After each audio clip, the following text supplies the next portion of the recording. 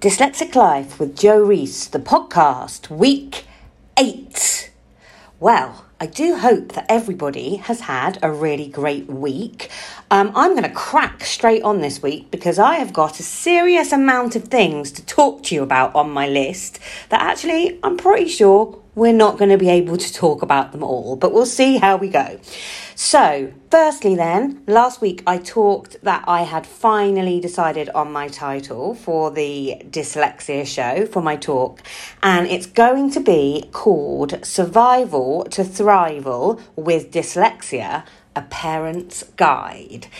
So I'm going to talk you through, from a personal and professional perspective in that talk, all the things that I've done with my own children, my professional experience that I've integrated, and my kind of trial and error practice, if you like.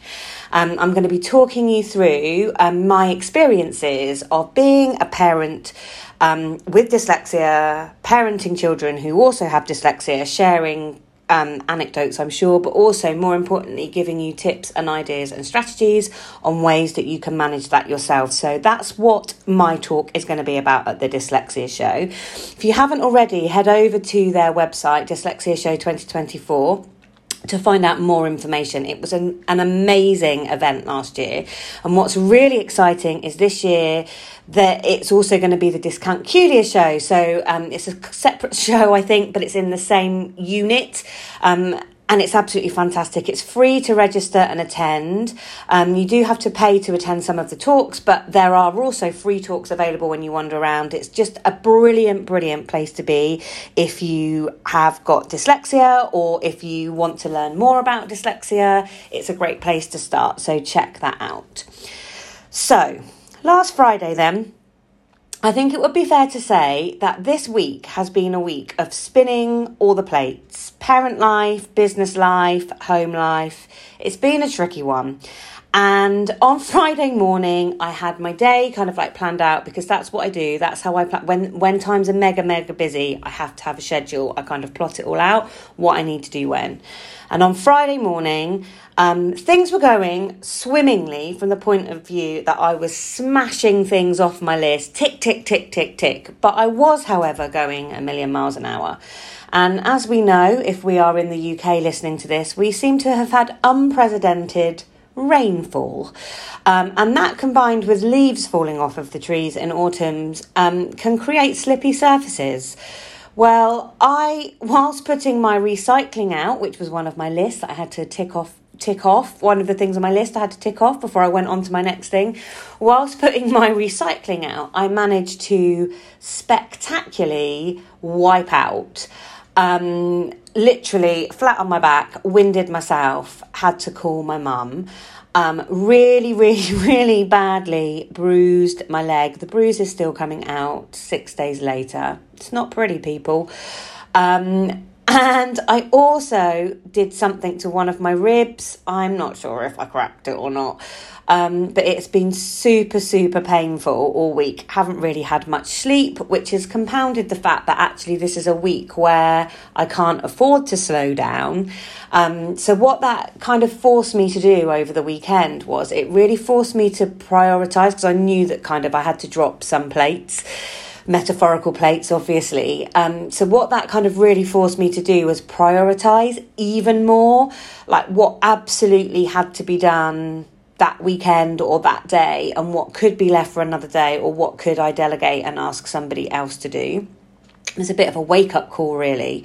So I have not been perhaps as effective as I would like to have been this week, but haven't really done very much on social media because that was something that actually I didn't particularly need to do. It was something that I didn't need to do right now. But I think it's quite a good lesson for people with dyslexia because we tend to over-deliver, we tend to try and be perfect, we tend to try and micromanage our time, I think, at times in order to manage dyslexia really well. And I think it's important to remember that we are human at times and we can only do what we can do. So that was my wake-up call, and that's my little message to you. If you are a busy parent who is trying to parent and work or run a business, that actually perhaps just take a moment to look at what plates don't need to be spun today, what plates can you put down, and which ones do you absolutely need to to keep going. I think we do need to do that every now and again. Maybe if I hadn't had that fall, which kind of forced me to slow down, maybe I would be in dyslexic burnout this week, because actually it did force me to kind of relook at my priorities. So that was my fall. I wanted to share this comment with you because it was quite interesting. So on a feedback call last week with a client, one of the first questions they asked me was they'd never seen a dyslexic report before, and they weren't expecting it to be quite as in-depth and in detail and perhaps scientific as it was. And their question was a really lovely question. They were like, can I just ask, how on earth do you produce reports like that when you are dyslexic yourself? And I'd never really thought about it before from that perspective. So all I know is it took me, I did my training about 12 years ago now, and it did take me a long time to get my head around it. There were lots of errors while I was doing my training, and I had to be really, really resilient and keep going. It isn't easy at times, particularly if there's a profile that I feel isn't necessarily a straightforward one, but I think it's interesting. I've got lots of strategies that I've implemented that perhaps people reading reports wouldn't realise are in place.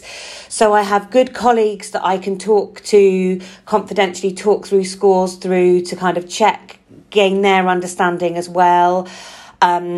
I definitely, as I've said before, I will only write reports at certain times of the day. I can't write them when I'm tired. I have to kind of get up and write them first thing. I could not function without my amazing proofreader. She is just brilliant.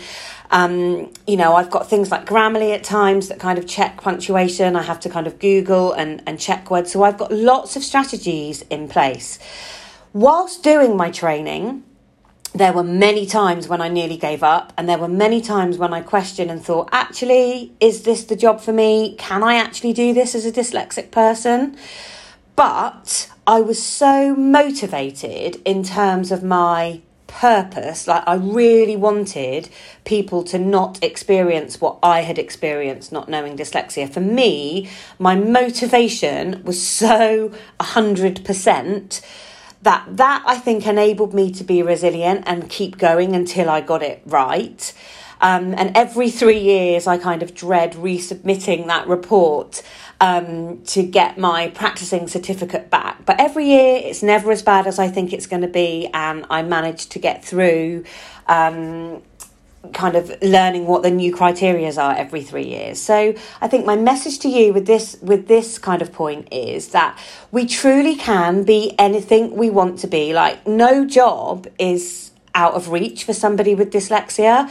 It's whether you've got the motivation and whether you are determined and resilient enough to see it through.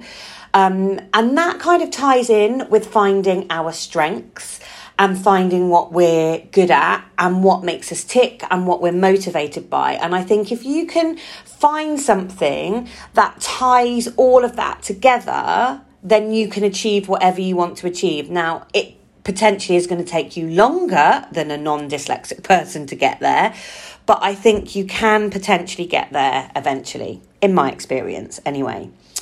This week, I've also been into the amazing HTP Apprenticeship College. I love going in there. I go in there once a year to do their exam access arrangements. So that has been absolutely fantastic this week. I've really enjoyed being back in there. I think we saw nearly 20 young people actually that met criteria for exam access arrangements. This is the exam access arrangement time of year, autumn time, I guess. We were making sure we have to sign off. As an assessor, I have to sign off extra time and a scribe, but I also can have discussions with centres, and we make sure that we've got the right evidence for things such as readers, whether it's a computer reader or a human reader, prompts, rest breaks, the use of a laptop. It's always great going into HTP. We have great professional conversations. Absolutely love going in there. Absolutely right. Going to run out of time with all the things that I need to talk to you about. But let's see what feels more important to get in for my last point. So, environments and people. I think going back to HTP, lots of young people with dyslexia do brilliant at that particular apprenticeship college because the environment and the people there, the teachers there, the lecturers there, bring out the best in those dyslexic people.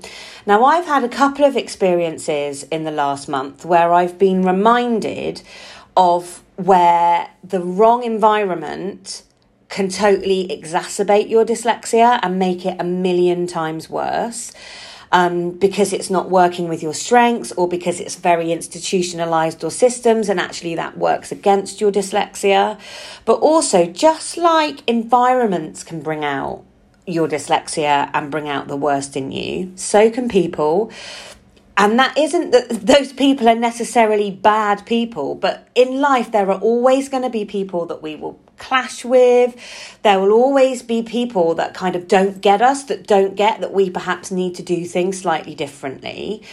And I think it's interesting. I've had a couple of conversations with students that I support and my own children, actually, having this exact conversation several times in the last month, that actually sometimes we have to remove ourselves from situations or environments and people because they're not bringing out the best in us. They're either kind of using our weaknesses to their advantage, or they are kind of exacerbating our difficulties.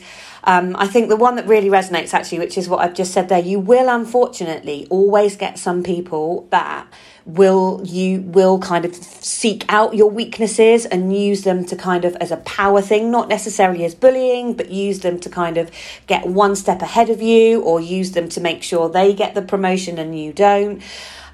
So I think it's really important to be aware of those people. You can't control other people's actions, but you can control what you do. And sometimes you can 100% remove yourself from the situation. That's what I did when I removed myself from teaching 9 years ago. And actually, I've noticed I'm not around people very often anymore, actually, in what I do.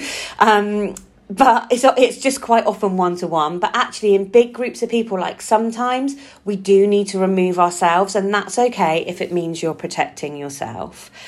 So I've got to 12 minutes and I try and keep it to 12 minutes if I can.